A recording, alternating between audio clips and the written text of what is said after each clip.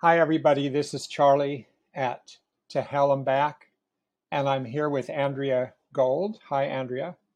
Hello. Hello.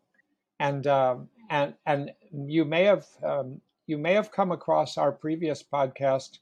It would have been just over 4 weeks ago, and you can go back and listen to it because this is sort of part two of a conversation with Andrea, who is I introduced her last time, but she's a PhD psychologist who's at Brown University and at Bradley Medical Center, um, Hospital. Bradley Hospital in Rhode Island, Providence, Rhode Island, and she's a DBT expert. And the reason we're doing the podcast is that she's um, 6 months ago today, Tomorrow.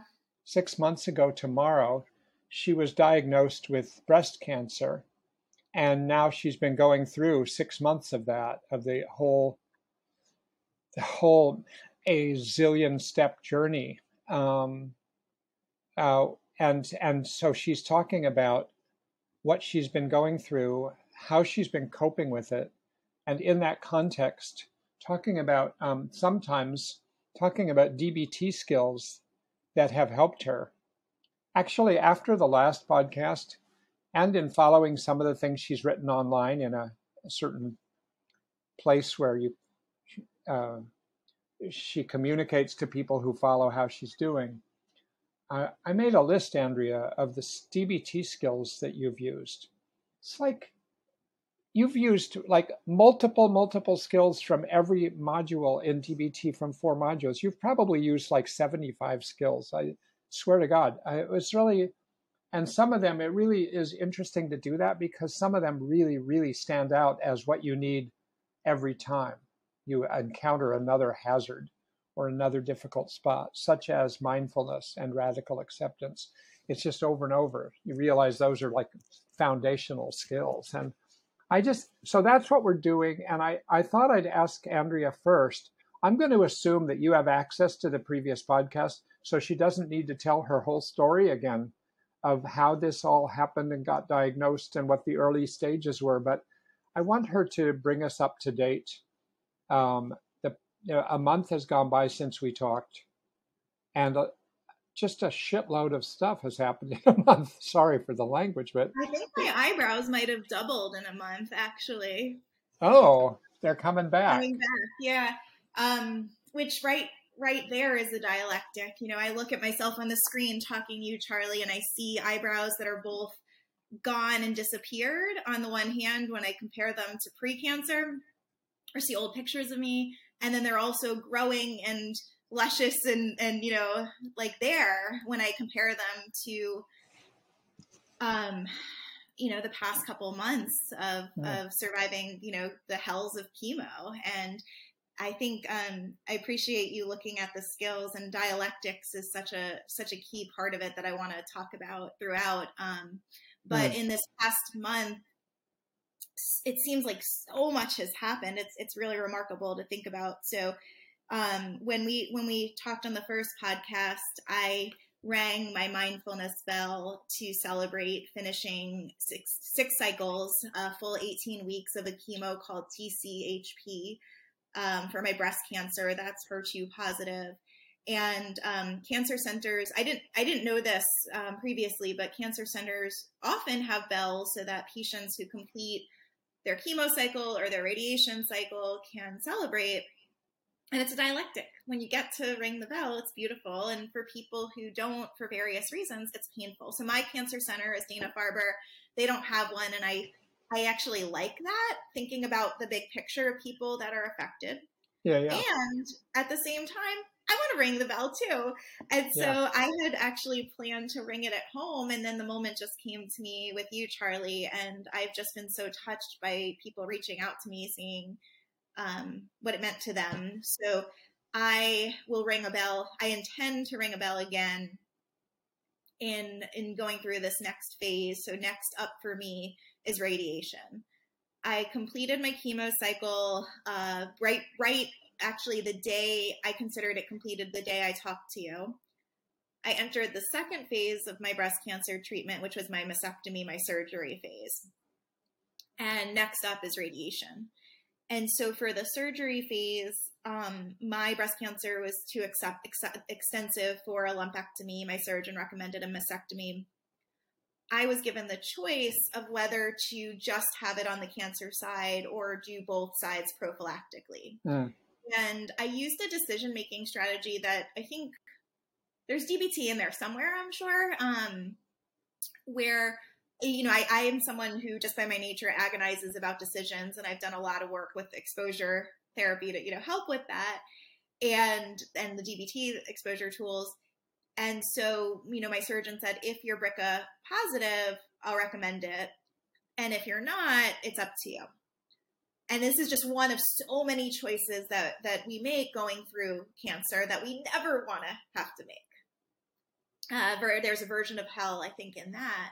You know, And Andrea, and when you go through, and I've noticed when you go through those, I'm just realizing one of the features of that is that they aren't the kind of decisions that you can wait around forever to make. They aren't like, oh, I'll think about this, and then I'll think again about it, and then I'll think in a year about it. It's like, I realize you've had to make most decisions like in a certain narrow time frame, right? Right. Like these aren't decisions I would ever choose to make. And right. When I have to make them is a shitty time too. Like when I have to make them. Absolutely. Yeah. So, you know, I think rather than making the choice, it's taking it one step at a time. So realizing, okay, if I have my genetic testing results and I am BRCA positive, there's my decision. I don't have to make it. So why agonize over it now until I have that information? And so I think I'm pulling in from DBT distress tolerance, a crisis survival skill is actually pushing away, not dealing with it. And so kind of putting it on a shelf until it's an effective time to do so. Because actually deciding before I got the genetic results, I might not even have to make the choice. And so sometimes I did that with my 2 C-sections actually. My second C-section, I had the option of maybe having a vaginal birth after C-section. There's pros and cons to that. But, you know, if my baby who now is born and shares your name, Charlie, you know, if she was breached, I wouldn't have that decision to make. And so I did okay, let me wait and see. And so it turns out, you know, I wasn't positive. Thank goodness. That's a real wonderful thing about my experience, that I don't have that genetic risk factor. And I had to make this choice. And so it was something that I struggled with. Well, will the extra surgery time affect my survival? I realized the risk was relatively low, made it. It was a clear, wise mind choice. And that didn't bother me. Afterwards, I had a decision leading up to surgery of also, do I want to proceed with breast reconstruction after my mastectomy, or do what people call going flat? And that was something I had agonized about throughout chemo, tried using skills, and really got stuck time and time again. And it was after I spoke with you, Charlie, that it really became clear to me my wise mind was to go flat and not proceed with reconstruction. And so I made that choice on a Friday. I feel good now that it was the effective choice, while accepting that it felt like there were 2 impossible choices that I was weighing, that they both had really horrible cons with some valid pros. And I kind of can I ask you about this, Andrea? Because I would think that this whole decision about breast reconstruction versus going flat is something people probably don't talk about that much in public. And it's a sensitive and potential for shame and anxiety, uncertainty. So could you say a little more about what you took into account so that those people, either if they are going through these decisions who might listen to this, or people who know people going through them, that they have the benefit of how you came to this decision? Absolutely. To kind of, I think one of our DBT strategies, the dialectical assessment, is one of like looking at what's being left out and what's the context. So not just what's going on with me, Andrea, but what's the environment I'm interacting with? What's the history? What are the systems saying? And so I have on my desk something that's become our cat's new favorite cat toy. It's a foob. Breast cancer patients and survivors call it foobs for fake boobs. And it's this thing, just to show you, my surgeon gave me a camisole and a bra to wear after surgery. And in this package, without any input from me or choice, there are these inserts that are supposed to be boobs. And so if you just look at this, it's this expected thing that women will want reconstruction of their breasts, or it's a choice that they should make, that I'm like, I don't want this thing. I don't want to wear boobs. A lot of women do, and that's their choice. And, no judgment for others, but it just shows how, this is an expected thing. Whereas there are a lot of risks and discomfort and pain that come with going the reconstruction route that I don't think my take is it shouldn't be an automatic thing. And I've talked to other women who weren't ever given the choice. It was just, okay, I'm going to schedule this appointment and here we go. And that was new to me. I was lucky to not have that experience. My surgeon asked me, but I've heard that again and again. There are jokes about, oh, you get designer boobs or you get a free boob job. And there are lots of things I've seen online too about mastectomy isn't a breast augmentation. It's very different. And there's also the experience of having radiation affects the reconstruction process. And so it's signing up for surgeries after treatment, that it's not just a one and done, one time thing. That for my specific case, I don't want to get into too much detail just because of our time, but it would have been having expanders to stretch the skin after my mastectomy for a period of time, that my surgeon said 1 in 3 women have complications, which could be infection, things like that. Then an exchange surgery to either replace the expanders with implants or, oh my gosh, I can't pronounce it, autologous tissue. It means your own body's tissue. You're the MD here. Yeah. I think that was right. Yeah, I think that was it. And then because I've had radiation, the plastic surgeon had told me, if I am lucky enough to live, a long lifespan, and I had said, what if I live 30 to 40 years? I'm really trying to be hopeful here. How many more surgeries? And she said 2. And so all of these things, and it still might not go well. And these were things I didn't know. So I think, for people who are going through this, that this is a choice that we talked about the dialectic, Charlie, of choices I don't want to make and how it can be held to make choices. I actually think this is a really important choice that women can make for themselves, or people who are going through breast cancer, could be men too, are making for themselves, and not that it's just an assumption or an expectation. Yeah, but it helps, what you just said helps to clarify that it's not a choice that's going to either increase or decrease the risk of cancer returning. It's all about that once you do a reconstruction, it's going to require future maintenance and interventions, or it creates another area for trouble to happen. And someone might want to do it because it's just very important to them to have reconstruction. And, so it's helpful to just hear that was the kind of choice it was. And you had to make that choice. I'm just thinking in the emotional context that you were in, of losing your breasts. And I just can't imagine what that was like.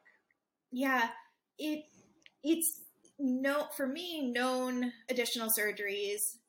It's also that uncertainty about complications, extra discomfort, extra recovery time. And, I think thinking about, making this choice when I didn't know if my chemo was effective or not. That was a really hellish part, is I had chemo and I didn't know if it worked. Right. If I had my way, I would have postponed that decision till after chemo, after treatment, and if cancer was free, to make that. Instead, it's much more complicated to do after radiation, because radiation shrinks the skin. And so if I wanted to do reconstruction down the road, now that I've gone flat and didn't have the immediate expanders, it would be a surgery taking muscle out of my back and tissue, and just something I know you may choose that. And if that's your choice, like, great, but it wasn't for me. Yeah. And I want to be clear, I'm not saying this to judge other women's choices, but just that it should, No, I think it should be a choice. you're being very clear and very fair. I don't think anybody is going to misinterpret what you're saying. No. So that was a big part of this. And, initially I thought my choice, my husband actually said this when we talked about it, my choice at the time before I got my pathology results, before I knew if chemo worked, was that I can't make a choice right now. And the metaphor I used was deciding on whether I want breast reconstruction was like deciding on a house and putting in an offer or signing a mortgage at a time when I am actively at war with cancer. And it was not the effective time to make that choice. And I didn't have that option really. It's sort of what I meant. I think that was one of the examples I was thinking of, that you had all these choices come at you. The number of choices you've had come at you is huge. You don't want to even start to count them because it's overwhelming. But most of them, you've got to decide it today or this week or something like that. That's just different than some things in life. And you're doing it like your metaphor that you're doing it while you're at war. Yeah. Really, that captures it. The breast reconstruction decision was a tricky one because a huge way that I'm walking through this, fighting cancer, surviving, and living at the same time is by really connecting with others, building this relationship with you, my friends, my family, people I know in DBT. And it's harder to talk about breasts with people. It's a harder thing because I think there's so many judgments, expectations, I think my own self-judgments. And so it's something that I really practice opposite action to shame and talking about, and had one friend who I actually reached out to her to be the one to type out or write down my pros and cons skill for it, that I felt like it was too hard to do alone. And she did that for me, but it wasn't something that I felt as open talking about with others and felt still important to do. And so I'm actually, it's hard, and I'm glad that we're talking about it. I sit here in awe of your bravery in talking about this right now. Of course, I always find with podcasts, of course, who I'm talking to, I have no idea. They're not there, but there's a lot of people are going to take advantage of this, and your bravery is going to make it easier for people to give it some thought, whereas it just stays underground, this part of the discussion, I think. And of course, when I had the podcast I did with Seth, this particular question was not a question. There were other equally challenging moments to make decisions about, but it wasn't this. Yeah.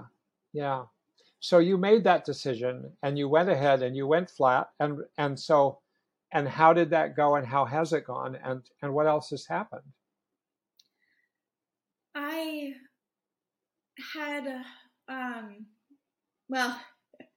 I had a nice distraction. Distraction is one of our crisis survival skills. And so my distraction was after surgery the next day, I came home an hour after being discharged and got COVID. And so that was so skillful of you. Definitely functioned as a distraction. I also had a very minor complication where I actually don't even know all the scientific details. There's something called I think it's the thoracic duct that's supposed to be higher up. It's common in neck and shoulder surgeries.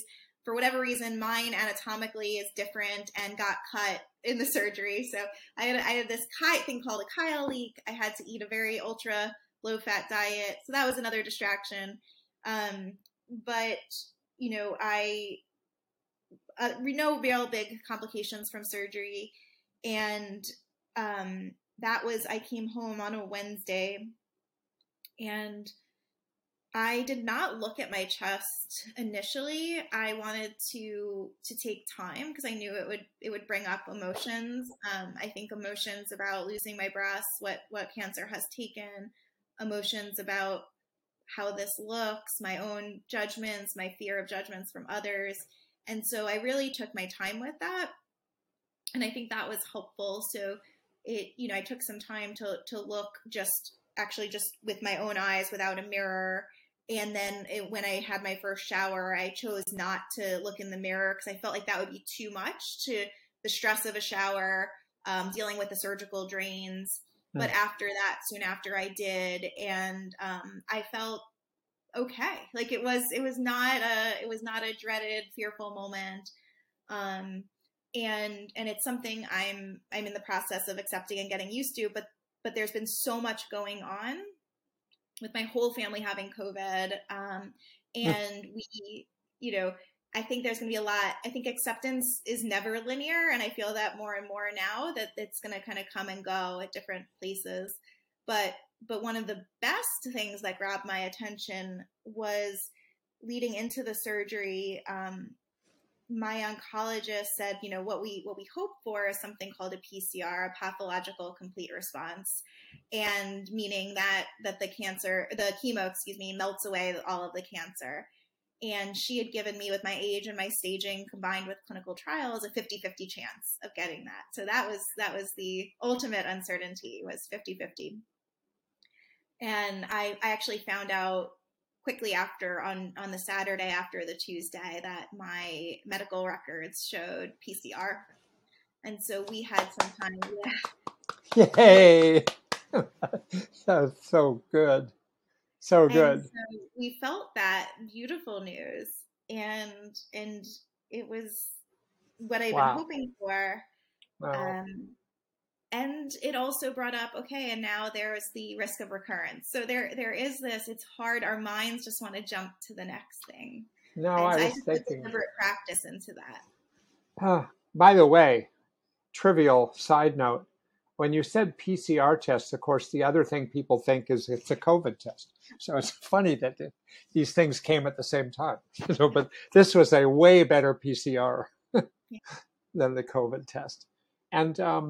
And yeah, so you'd think, okay, now you've navigated through the question of what that test is going to be, and has cancer been removed from your body, and you get that positive answer, but you don't have much relief before you start thinking, oh, now what?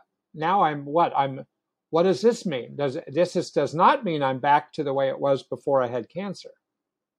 Not at all, right? I don't think there's such thing. No, I don't think there is. I see that a lot. I'm in a lot of online support groups, message boards to get information, and, people saying, I just want to go back to how things were. I actually offered to talk to a woman who's trying to decide about reconstruction or flat, and she asked me, do you feel like your normal self yet? And I said, well, it depends on what normal means. Right there's a judgment, and we're always changing. Right.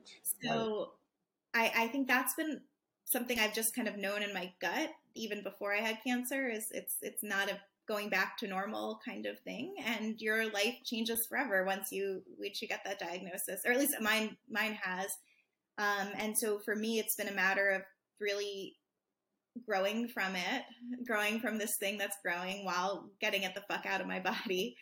And so, slowing down and taking time to celebrate the good news and continue on with treatment too has been happening at the same time. But I was thinking, because you have a big interest, and you had said before this podcast that you wanted to make sure and say some things about being dialectical. And it just seems to me that you've already given examples of that. Like, one is that you're celebrating at the same moment you're buckling down to the next step of treatment. I mean, because you told me about that radiation is now going to proceed anyway in order to mop up what could be some cancer cells, right? So treatment goes on, it's still there, but on the other hand, it's not there. I mean, that's one thing. Another thing is, like, I'm in the war against cancer, and I need my problem solving to make this technical decision about which direction to go. And another thing that you're like an exemplary of for me, you'll probably be a model for the rest of my life of how you've done this, I swear to God, is that you're going through what you're going through, this war that you're talking about, and all the things that come with war. And you're going to have fun. You're making decisions to go to the swimming pool with your kids, and you're going to a folk festival, and you're going to, I don't know, there's just a number of things I've seen you write down in this place you communicate, and think you really, and I've known people who don't do that, who can't get themselves to embrace joy or beauty or fun with their kids while this is still going on. And yet, what's your choice? Yeah. So I don't know if that's what you meant by dialectic, but it sort of stands from the outside. It stands out that you've had to navigate kind of keep normal life going, whatever that is, with your kids, your husband, your community, and buckle down and do what you have to do for this illness. It's, I put a lot of intention and energy and using my DBT skills to having joy and doing things that bring me joy and to live while going through this treatment, chemo in particular, that feels like it's killing you. Like the thing that's saving your life feels like it's killing you. And that's true for so many chemos, radiations across cancers. So Seth Axelrod, we didn't mention today, but he was my DBT mentor, and I know, Charlie, you had done the podcast with him before. At his funeral, which was the day after my diagnosis in January, the phrase that many of his family members kept saying that Seth would say is like my favorite new dialectic. As bad as it is, it's as good as it can be. And I think that does something to both validate this is really fucking bad.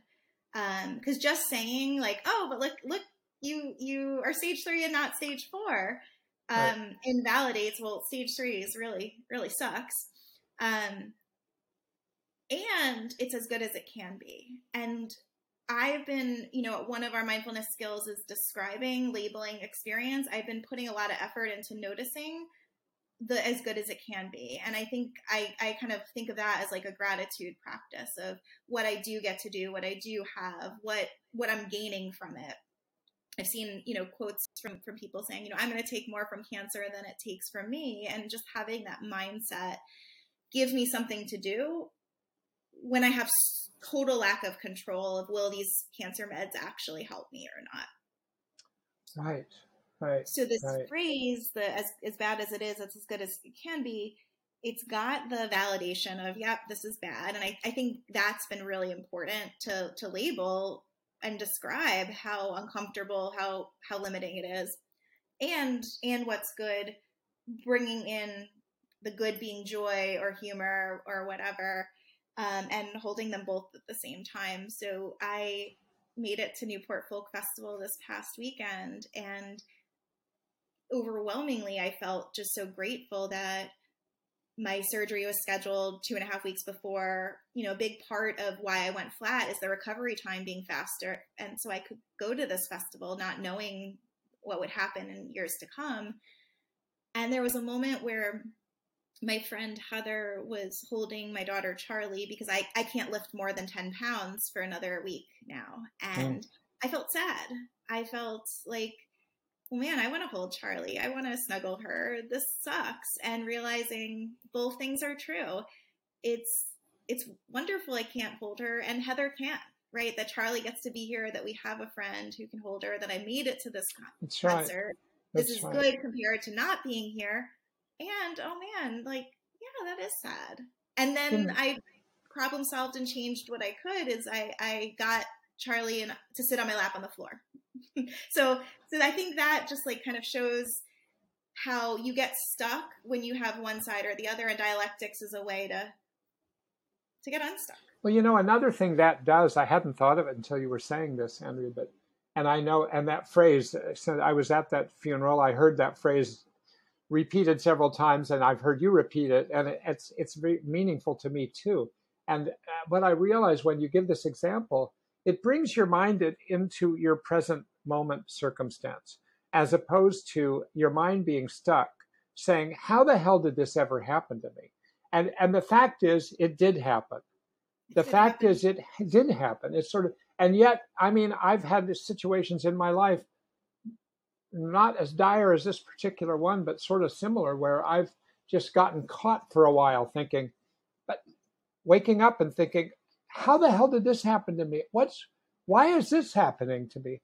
And that doesn't go anywhere else. It's just sort of digs its own hole. But when you start saying, as bad as it is, then it is saying, yeah, this is hell. This unfortunate this happened to me. And it's as good as it could be, which is like, oh, okay, this is as good given everything. And it focuses your mind in this moment. And I was thinking about you before this podcast too, because I listen a lot to the teachings of Thich Nhat Hanh and read them.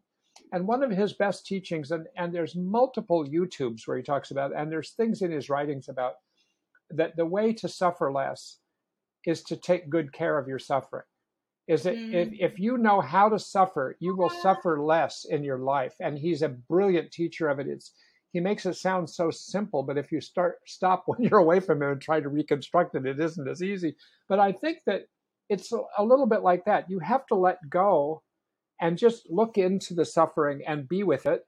And then it softens, and then it opens the door to other things you can do now. But if you don't be with it, if you try to block it, if you try to run away from it or suppress it, it just keeps coming up through the back door. Yeah. That reminds me of, so I'm going to connect what you just shared, that lesson. Yes. I actually haven't heard that phrase. I'm so happy you shared it, and it gets me deep. That's right on. So I shared with you the getting my PCR results. Mm-hmm. And a week after that, I continued on with my treatment of, it's called Phesgo. It's an injection that I get every 3 weeks for a year. And it's funny, speaking about judgments and comparisons, you know, my oncologist and other people are like, oh, it's easy compared to chemo. Well, that doesn't really help me because it still sucks. And so it brings up those judgments of when it's painful. And I actually, on the 18th, I had 6 episodes of diarrhea where I lost 6 pounds in one night. So as much as the Phesgo is better than chemo, because I'm talking about a couple days instead of 18 weeks, you know, it still was rough. And so I think that highlights where comparisons lose information, and I think can add on suffering. Yes. But anyway, I did that on the 18th, and my veins are shot. So a lot of people going through chemo infusions get a port. Because my chemo is only 6 weeks, my oncologist said I didn't need to, and or six cycles, not 6 weeks. So I've been getting IVs, and I had the 4th, 5th, and 6th chemos. It took the nurses 2 or 3 times to get it in, and that brought a tremendous amount of suffering for me. And so this injection didn't mean they didn't need to get an IV in. They just needed to, actually, no, they had to do blood work is what it was. And blood work is a lot easier than an IV and still may not work. So on the 18th, my veins are tired from the chemo medicine. They're weak. And it was a different nurse than usual.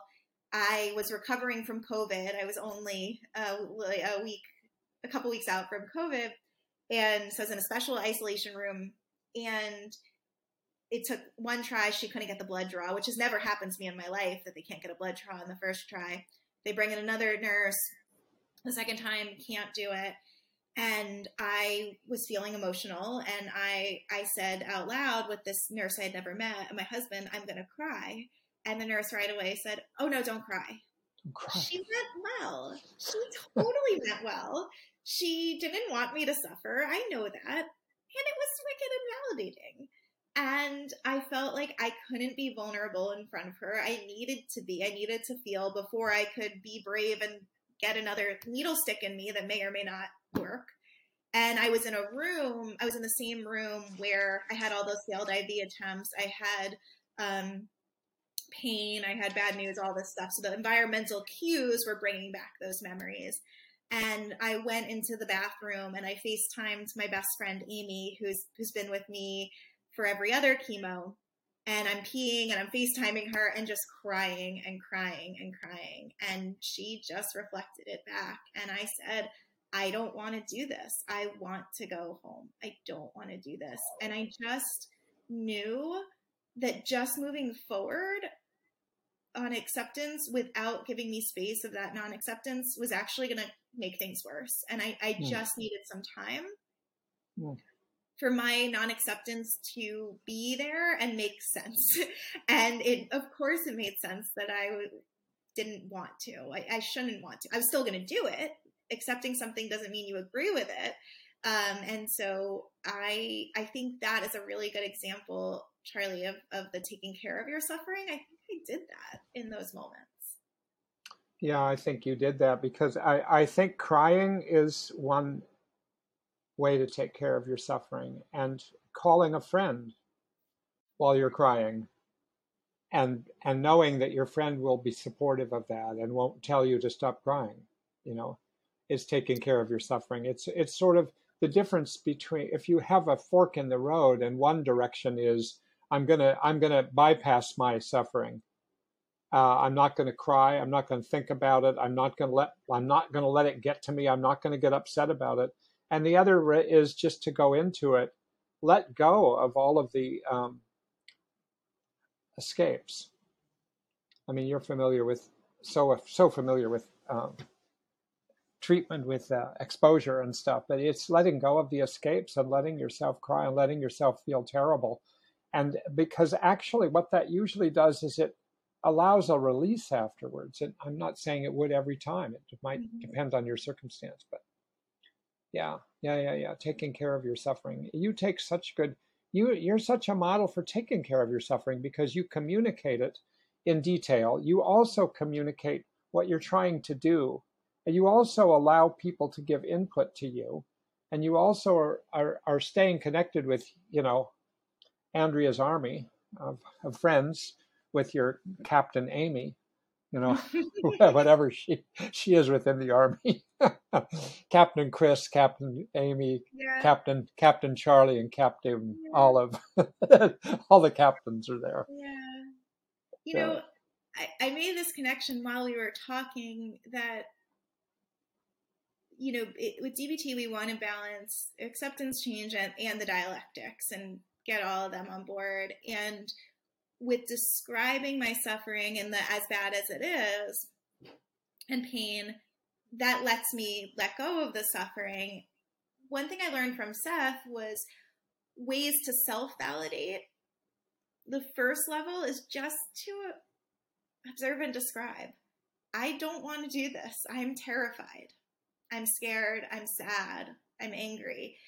That is actually a way to self-validate, just observing and describing your own experience when in hell, when in distress, because it's acknowledging that it makes sense and that it's there rather than the, oh, don't cry, or just, you'll be fine. You can then take it to higher levels of, of course it makes sense that I'm terrified of this third blood draw failing because I'm already in so much pain from post-surgery and it didn't happen. Or, anyone in this situation, it makes sense. And it's the accepting the non-acceptance is how I can move forward and do it. So I think self-validation, I wanted to just share, like, it can be of course, and it makes sense given X, Y, Z, but it can be just like describing your experience and just letting it be, period, without running to how you're going to change it. Well, I'm reminded of before the podcast started today, and you and I were talking, and you're saying, "Well, I did do that with you. we're gonna do this, but I'm in pain," and that was a form of self. You were listening to yourself and giving yourself permission to tell me, and say to yourself, "I'm in pain, and I know I'm in pain, and I'm going to do the podcast." I'm sad because this is the 6-month anniversary of Seth's funeral, and I'm going to do the podcast. It's kind of like you self-validate, you allow yourself to be, you allow yourself to experience your suffering in the moment, and then you do what you need to do, which is willingness. And it's really, I didn't realize that at the time, but self-validation, that's such a good way you just taught it, for not just for cancer, but all kinds of situations. Try to do that with myself. And I like to also with people, you can't know that just by looking at me. Like, you wouldn't be able to tell that I was in physical pain because I'm coming off my opiates, right? You wouldn't know that. or the thing about my thoughts connecting to missing Seth, given this anniversary. And so, one thing I love about DBT so much is how it's really teaching people to structure their environments and their relationships to do what's effective for them, rather than a blanket way. Like the nurse who said don't cry, for lots of people that would have been effective. That's right. Just not for me, right? And so I think I've learned that, and when to coach people on what I need, or ask for what I need, or express that. It's not all the time, but in situations like doing this podcast with you, which brings up anxiety. I want to be able to like say, hey, here's where I am, and I think that really has helped me with facing the shit mountains and different doors and corners of hell, through cancer that keep coming, and expressing that to people.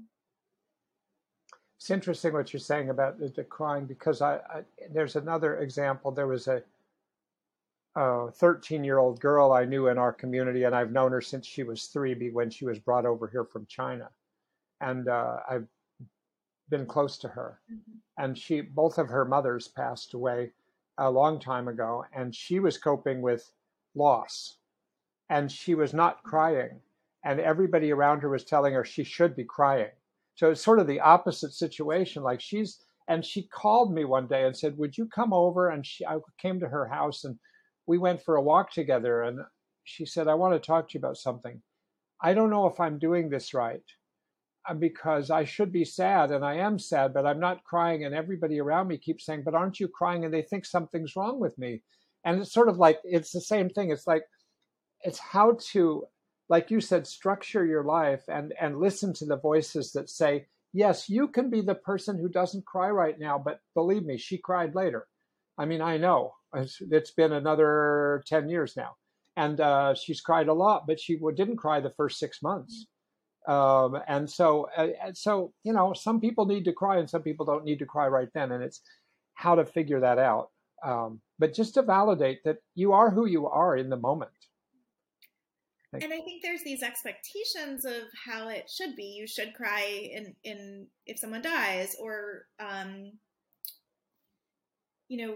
whatever. And so it comes back to, I think mindfulness is our way to get to wise mind, and to know, and to be curious and mindful. And I think I think a lot of these are just errors of kindness, where when people see other people in distress, they want to fix it.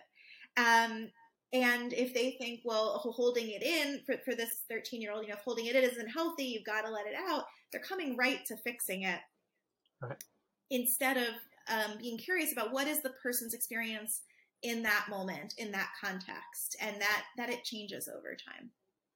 Mm-hmm. Mm-hmm. Are there certain things you want to make sure and get to? We still have a good amount of time. I just, like I said to you at the beginning, I consider this mainly just me trying to provide a platform for you to tell the world what you've been going through and how you've done it, because you never know what's going to make a difference. I've done a lot of podcasts, and I hear back from people months later on an email. I'll get an email from somebody driving in Sweden saying, I listened to your podcast about this, and you were talking about this, and something that I had no idea would make a difference. So I just want you to feel open. Not that this is the last time, because we can talk again. But yeah. Well, I think just to kind of wrap it up, I'm now going on to this next phase where cancer is out of my body, and I don't even know what to say. Am I supposed to say I have cancer or I don't have cancer? I'm figuring that out, like the language that works for me. Is it like alcoholism or something? You can say I have cancer in recovery. I don't know. I need to learn that. I just learned today there's a cancer con. I had no idea, but that sounds fun and cool. But I'm entering this new phase of radiation, which I need to now learn about and do, and learning the risk of recurrence. My oncologist said it's the highest in the next 5 years. It goes down the subsequent 5 years, and then it's 0% after 10. And so what's scary is I kind of fleshed this out with her. If I have a recurrence, we're talking about metastatic cancer. We're not talking about a cancer like the one I had or an early stage, but one that's spread outside my breast and is incurable. And that's, oh, I didn't know that. And so she said, it's, given that I had the PCR, it's only 5 to 7%, which again, its dialectics are what perspective you're looking at it from. 95-ish% is wonderful, and so it's low, and it's way too low. It's low in a good way, and it's way too high. And so one thing I'm doing to cope is to live full force, to plan for the future even though it's not certain, and to try to find the lemonade of looking at it and take things I can from this experience. But one thing I'm doing is with Amy, my best friend, we're actually going to put together a savings account to put a deposit in every month for the next 10 years, so that in 10 years from now, we're going to have a huge party, Cancerversary. And there's something about that making it fun, making a game out of it. I think there's a lot of very much like sad, depressing tone when it comes to cancer, but in the adolescent, young adult communities, I see a lot of jokes and humor and making fun and games. Like every single visit to Dana-Farber, whoever's with me will play The Price is Right on my blood pressure or my hemoglobin levels. And so you have to guess, the closest without going over. Just finding these games and traditions have helped me move forward in all of this. Yeah. And I recommend that if you can, and if it's your style and your own thing, finding a way to cope before treatment that extends beyond it has been really useful. So for chemo, it was a puzzle that I was working on, a cat puzzle, that I started it and I could keep going. So it wasn't that this treatment thing happened and I had to take the bandwidth to find something out or have it be a new thing, but it was a way of acknowledging, I'm never going to go back to normal, but there's still part of me that did this before and after. With my mastectomy, it was getting into the Marvel Cinematic Universe and finding really cool Marvel metaphors for my cancer battle and journey and all that. Did you pick that up from Seth, who modeled himself after Iron Man as he went through it? It was my friend Andrew. Was really like, I think I asked a lot of people for TV things, because part of it is just acknowledging like, there are going to be days and times where I'm not going to do anything productive and I'm going to watch TV and I'm not going to judge myself for it. I'm just going to kind of all in, enjoy it. And I knew surgery would be a big time. And he's been wanting me to get into the MCU, as they call it, for years. So he made me a spreadsheet of all the movies in order and different ratings of who I could skip. And so just making kind of fun and games and asking people for help in different ways. Like people think, okay, I'll bring you dinner, but here I can ask Andrew, like, can you make me a color-coded spreadsheet with numbers, that I can use to navigate the Marvel universe? It's thinking about creative ways, because people want to help. They often don't know how, and it can be for fun things like that too. And it helped that Seth and his Iron Man metaphor was a way to also feel connected with him through that. So it was important to start it before and then continue it after. Another thing that you and Seth have in common, I think, was I remember when he was going through his various clinical trials and he'd have to go here and he'd have to go there. I mean, you know what I'm talking about. And he would go like to a clinical trial in Boston. And then on the way, he would stop off and do a performance with a group of madrigal singers, because he was a singer and he liked that. So even while he's on his way to the next potentially painful and trial with complete uncertainty about, he's joining madrigal groups or reconnecting with people and singing and making up Iron Man jokes about, and so it's sort of macabre humor or something. But there, you seem to have a similar kind of penchant. I feel like it's this moment is the only thing that exists, and choosing to live this moment. And it's not waiting for the pain to go down to experience joy. A lot of people will wait till they feel better to do things. And this comes up with physical pain a lot and with depression, which is a different kind of pain that's just as real. That the treatment, one of the most evidence-based gold standard treatments for depression, behavioral activation, is doing things that prompt joy and build mastery, especially when you don't feel like it. And so I feel like I had days I had to take steroids each of my 6 cycles that would bring raging irritability and in depression in a mood kind of thing. I had those that I figured out skills for and how to get through it. I had depression as like moods on the steroid days. But throughout this 6 months, looking back, like it's striking to me, I haven't been depressed. And I think depression is a very common experience that comes with cancer for valid reasons. And I had the gift and the luxury of learning DBT 15 years ago and practicing this as a psychologist, where the doing things that bring joy and mastery have been huge. So gardening is mastery, making wreaths, different things. I feel like that's my full-time job right now. I want to ask you a couple questions.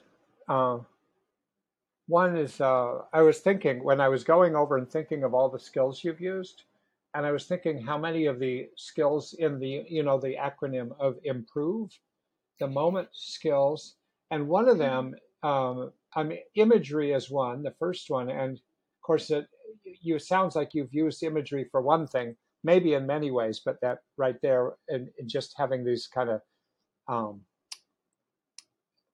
television series or movie series and having imagery about that.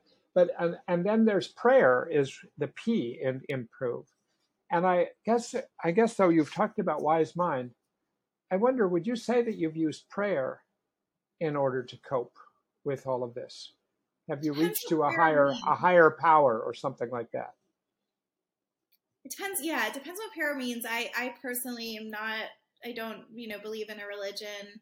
I think Marsha has in the handout, like, ask your own wise mind or look to your own wise mind in the P. It's one option. Yeah. So I think that, hell yeah, all the way. I have used that over time. Okay. I think improve the moment is one of the biggest ones I've used. And what I like about it is in distress tolerance, you've got the two opposites of crisis survival, getting space from the crisis, and the reality acceptance, getting up close and personal. And improve is kind of a synthesis in many ways. The meaning one has been one of my biggest ones. I wore my lemon earrings today intentionally for making lemonade out of lemons. Yes, good. While acknowledging that that the pain is there. And the one thing in the moment just is huge when you have so much suffering from the past and the future. To just suffer this moment comes back to what we were talking about there too. And one of the nice things about the improve skills, if you're in a lot of pain or you're in a lot of suffering, is that you don't need anything else. They're self-sufficient. You could be laid up in pain, not able to do anything, go anywhere. You can't go get something to soothe yourself. But these are like all skills you can just do while you lie there.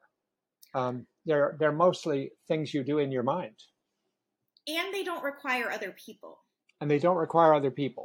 So when I work with clients, often teens, skills when we're building like a crisis survival kit or a self-soothing kit, we're planning a cope ahead. A lot of the skills that they want to do involve things or going somewhere, like you said, or involve other people. And so I like to be mindful of helping people have skills that they could do with or without things, that they could do with or without people, and that they could do anytime. The kind of just at any moment, because you never know, when you're going to need it. Here's the other thing I was thinking about. When I think of the different people I know who've gone through really this kind of hell, either medical hell or sort of life-threatening hell of different kinds, the choice of whether you depend on other people during that time, whether you lean on other people, whether you tell your story to other people and let them take care of you, or whether you sort of huddle into yourself and pull away from other people because you don't want to be seen as that person, or you're ashamed of yourself or something like that. It seems like it's an important choice. I've known people who've gone both directions. You've really, as far as I can tell, gone the direction of allowing the people who care about you to care about you and to do things for you. And Seth also, I think, did that in his own way, though he had a whole different, I think, orientation than you about that. He seemed like a very self-sufficient sort, and I think you are too, but maybe in a different person. But it's kind of like, how is that something that just came naturally to you to just lean into other people? You've got this caring bridge thing where you can tell your story every day and people can respond, and people do respond. You're on a podcast, for Christ's sake. You're telling the world about this, and you reach out to your best friend Amy in these key moments. Is that now just natural for you? Is that the way you already were, or has it required some effort for you to kind of make sure you stay connected and don't go into isolation? Well, I want to say it's not for everyone. Like, I don't want to say, like, I think everybody should lean out in this way. It's really what works for you and your wise mind. It's a good point. For me, I'm extremely affiliative and connected to people, and in times of stress and facing this thing that felt so impossible, I knew it was going to take a lot. I knew that there were risks. Like, I don't know what it's going to be like. Hopefully I finish radiation, I finish the FESGO, and I'm cancer free. Like, are people going to treat me differently in the future because I have cancer? Yes and no, I'm sure, is the answer, because everything's a dialectic. But there is this risk that I'm taking of, will I be judged? Will I be treated differently? It's a pros and cons. And I think I really like in the second edition skills manual how Marcia puts a pros and cons before each manual to think about that for skills. And so I knew I was taking risks. I learned a lot of this from Seth, and I made it my own. Wise mind as the balance of both emotion and both reason is both this intuitive knowledge of just gut reaction, things and it's based on experience. So those are opposites, right? Intuitive and based on experience. And so I was mindful of having these experiences, putting myself out there, being scared, but being willing. I learned this from you, Charlie, being willing to succeed and willing to fail. And if something failed, if it didn't work, well, I wouldn't do it again. But really kind of having it be an iterative process where I learned from that experience. And if things get rewarded, great. If they don't, thinking about it. And I think this is where I'm grateful for my DBT toolbox, like a behavioral chain analysis of really, really looking back and learning from it so I could do things differently in the future. So it's making decisions and taking chances, because there's definitely exposures involved with being so public and so open and asking for help. But making them based on what's known and not letting fears of what might happen stop you. Because often I think we make choices of avoiding things because, well, what if this thing happens? And so, do we have time for an example, or tell me what? Yeah. I think we have about 4 or 5 more minutes, so comfortably. Okay. So I'm gonna share this example, and then I'm eager to hear your reactions and questions. And so it also comes back to pushing myself, putting myself out there, involving exposure. So back when I was pregnant with Charlie, I had an OB. We were relatively new to Providence. We tried this OB. I didn't like the guy. He was not a match for me. I felt totally invalidated. I was nervous to switch doctors because that's awkward to say, hey, I'm not seeing you. And I worked up the nerve. There was an exposure element of asserting myself in doing this. And that day, before I could tell him, he tells me, hey, I joined this call group with this other center. And so, when you go into labor, it could be me, it could be these other people. Well, guess what? That was the center where I wanted to switch to. Yeah. And so I lost my nerve and didn't do it. And after the fact, it was like, well, what? I can't switch, because then what if he's the one to deliver my baby. That would be so awkward. And, you know, what it came down to is what is known is I don't like seeing this guy. He shakes my husband's hand and not mine. That doesn't fit with my values. I don't like that. Yeah, yeah. What's known is over the 9 months, I'll see someone else and not him.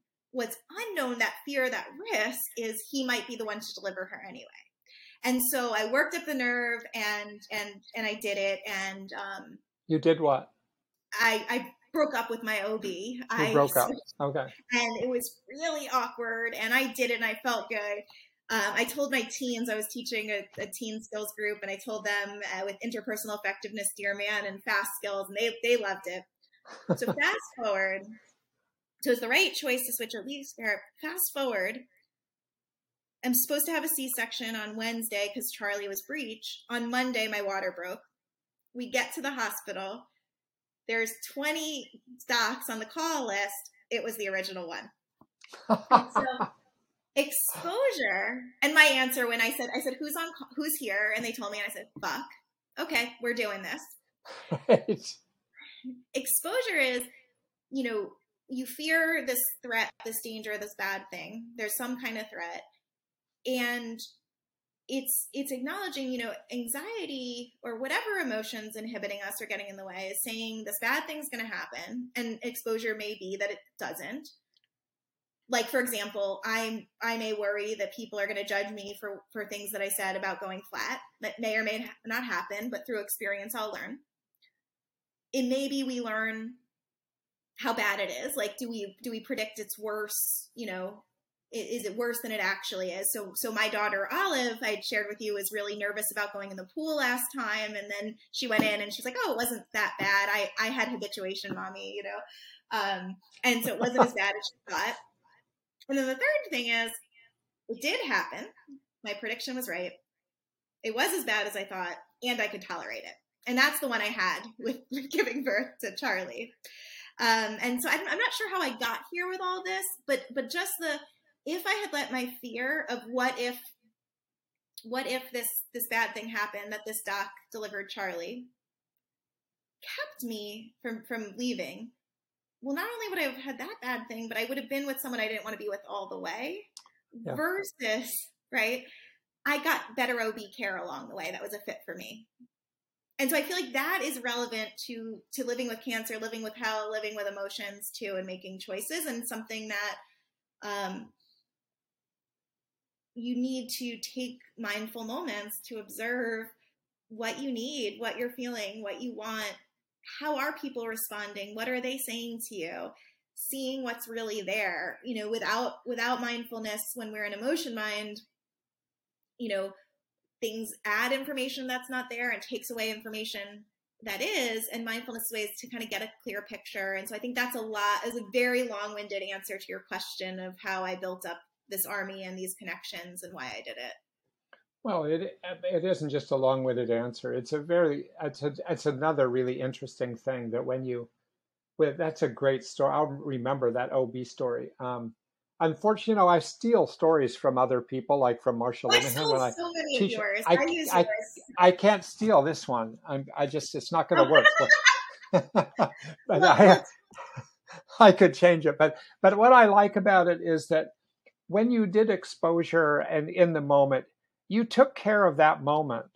You took care of yourself and your better self, the self that wanted to have an OB that would shake your hand, you know, that wouldn't just shake your husband's hand, and everything else that goes with that. I mean, you took care of the moment. You did you stayed aligned with your values, and you did a hard thing, knowing there could be a future consequence, and then you'll take care of that consequence then. But you strengthened yourself by doing that in the moment, and the future is a concept. It isn't, and the moment is a reality. So there's so many decisions we make based on the concept of the future, and you had to make so many decisions about your cancer, where in the moment you had to make a decision now about this moment and took care of it based on everything you could do, all the projections of the future and the feelings, your wise mind, your reasonable mind, your emotion mind, and then you go for it. And that, I think that's a sort of an exposure way of living life. you go for it. And then you find out later, you know what, that thing I imagined didn't happen, or else it did happen, but it wasn't that bad anyway. And Right. thank God I took care of myself. Right. I think it's a great lesson. That happened again. Actually, my visiting nurse had looked at me. I had my shirt off while she was checking out my wounds, and she goes, have you thought about what you're going to do after you're healed? And she moved her hand back and forth over her own breast. And I knew what she was hinting at. And I didn't like that she was being indirect. And I said, what do you mean? And she said, you know, what you're going to do. And I said, do about what? And self-respect wise, it didn't feel good to just answer a question that she wasn't actually asking. And she said, you know, some women will get reconstruction. And I said, nope, I'm going flat. And I actually called the company to give the feedback that like that didn't feel good, and hoping that it could help women in the future. And the supervisor I spoke with said, would you know, or I actually asked her, I was like, hey, you know, actually, you know, it wasn't a good match with this visiting nurse, you know, could I get someone else? She said, sure. The supervisor didn't communicate it, and then that person came back afterwards. So it's another example like that OB story, right? I could have avoided this because this bad thing might not happen. But yeah, that's right. Taking care of myself right now based on what is known. I think most of us avoid a lot of those things. By the way, just two things to close, two trivial things to close, because this has been such heavy stuff. One is, I can't remember what it's about, but I think if you don't already know it, you probably know it, because you seem like the kind of person who would know this. The whole series of books called Flat Stanley. I don't know it. Look, I don't know what it was about, but it wasn't about breast reconstruction questions. But it might be fun to look at what Flat Stanley is, because you could do a little story of Flat Andrea, you know, and see if it parallels the Flat and Stanley series, which made someone a lot of money because a lot of people bought it for children. Okay. And the other thing I'm just thinking about, and I just didn't want to say it earlier, but I just love that not only has it been great to be getting to know you through this and to see somebody with your courage and your skill at doing these things, which I really mean seriously, but also I love that you named your child after me. You know, Charlie and I, we're like this, you know, we're like this. So no, I don't know many Charlies, and I really appreciate that you named your child Charlie, even though it wasn't for me. And that it's a girl, Charlie, you know, right. That there's, you know, so anyway, it's been very nice to talk to you. And you and I talked about doing this again, and possibly doing one where we follow up and also be able to invite someone else, or even more than one person, but definitely Amy, if she's interested and able to do it, and to talk about what it's been like to be a friend going through cancer.